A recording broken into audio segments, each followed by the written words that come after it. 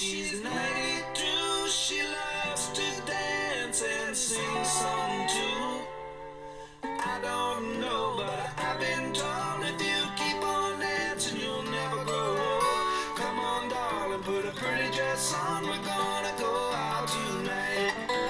Dance, dance, dance, dance, dance, dance, dance, dance, dance, roll that long. Good morning. It's March 27th, and welcome to Doing Life, daily devotions for finding peace in stressful times. This is the audible companion to the book by the same name. And you might have guessed, today's topic is, what? No dance lessons? Sometimes I think there are only two instructions we need to follow to develop and deepen our spiritual life: slow down and let go. Oriah Mountain Dreamer. Yesterday, still in the midst of the coronavirus pandemic, all of the Dallas-Fort Worth area had been placed on lockdown, euphemistically called shelter-in-place. My wife was out taking a walk on an uncharacteristically warm and sunny day for March. She went the old loop we used to use with our late German Shepherd Buddy after he grew lame. Not very far. It's maybe a quarter of a mile at most, down a short street to a cul-de-sac on a small lake, then back and through an alley to another street near our house. I had skipped this walk because I was resting after both my commercial pilot son and myself had enjoyed an incredibly rare simultaneous day off. We'd gone sailing on Lake Texoma with a perfect 17-knot breeze, under blue skies with the temperature hovering around 90. We both figured the likelihood of my spreading the virus asymptomatically, as a physician still seeing many patients, was limited by several thousand acres of lake and a brisk wind. Anyway, I was giving the couch a workout while she went on her walk. When my wife returned, she remarked on how many people she had passed on her walk. They were out jogging, pushing strollers, biking, or chatting, 6 feet apart, on the sidewalks. Usually at 6:30 p.m. on a Thursday, we might pass 2 or 3 people. She counted 31. She overheard 3 women discussing the incredible joy of their day, simply because they had all been forced out of their busy routines.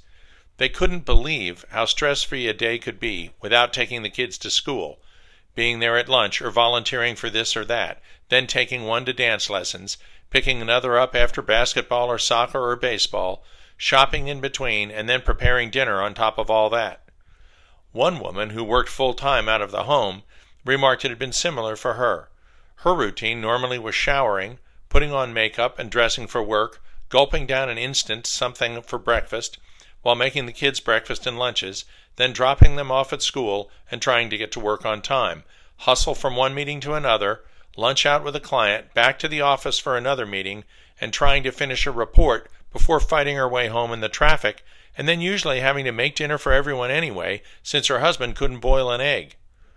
Instead of all that, she leisurely took a shower, the kids slept late, she had coffee with her husband, they both had a conference call a little later, while the kids did online assignments themselves. They ate lunch together at the table on the deck in the backyard, took a nap while the kids had screen time, checked in with a few more things remotely at the office, then all had dinner together. It was, well, unbelievable. Winston Churchill once said, "We shape our buildings, and then our buildings shape us." Through our ingenuity, we have created this technocracy where everything, and I mean everything, is instant. When everything works so fast that we cut the microwave short because we can't possibly wait for the full 90 seconds, there is a huge amount of stress built into every day that has never existed in the history of man before the last 20 years or so. Tom Galway, chief technologist at HP, says we have shaped our technology to be more responsive and productive, and now our technology is shaping our behavior so that we are all always on demand. I'm old enough to remember not just a day before smartphones or a day before digital pagers, but a day where if you weren't sitting by your phone at home, well, whoever was looking for you just had to wait until you became available again. Imagine that. The viral pandemic will undoubtedly change our society in many ways, not unlike 9/11 did. But there may also be a sort of renaissance, a reawakening that ripples through our frantically mobile, overachieving, workaholic, always connected country. What if people rediscover the value of quiet? What if they rediscover the occasional beauty of solitude? What if they rediscover their families? What if they rediscover their Savior? Our Lord understood the value of solitude. He understood the necessity to get away from the busyness and the crowd. He understood the importance of prayer. As one with the Creator, he understood the value of rest. Hebrew Sabbat, from which we get Sabbath. Because he invented it. Ward Cushman notes in To Every Nation that Jesus rested, often in solitude, to prepare for a major task, Luke 4:1 and 14, or to pray, Luke 5:16, to recharge after a hard day, Mark 6:30, to work through his own grief, Matthew 14:1, in times of distress, Luke 22:39, and before important decisions, Luke 6:12. Disconnecting from the crazy, busy, interactive, instant communication world that the device we all hold in our hands, even while driving, has created, can be a tremendously freeing event. Not a single one of the 31 people my wife passed was on their iPhone. Not one. When was the last time you saw that on a walk, or anywhere for that matter? They were happy and relaxed. When we relax, we can often communicate better than when we are in a rush to be productive. We can use this newly discovered state of being, called relaxed, to connect with those we love. And for us, Christian types, that means connecting with God through prayer.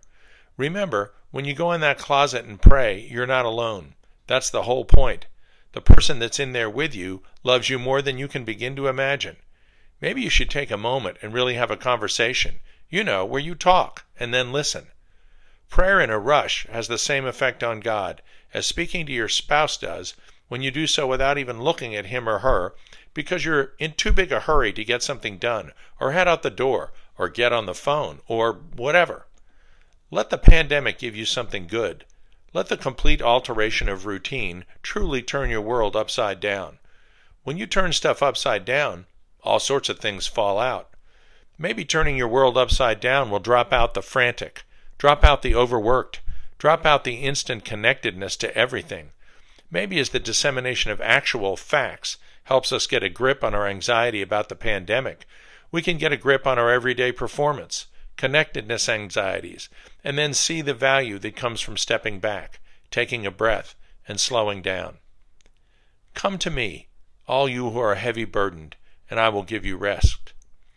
Then God blessed the seventh day and made it holy, because on it he rested. Genesis 2:2. Jesus said to them, "Come with me by yourselves to a quiet place and get some rest." Mark 6:31. Father God, we love you and confess that this technological world we have created has benefited for mankind, but it also tears us away from the things that are truly important. When we slow down and step away, even if we're forced to do so by a virus that completely disrupts society as we know it, there are unexpected joys that bring us closer to the ones we love and closer to you, Lord. Thank you for hidden blessings. Amen.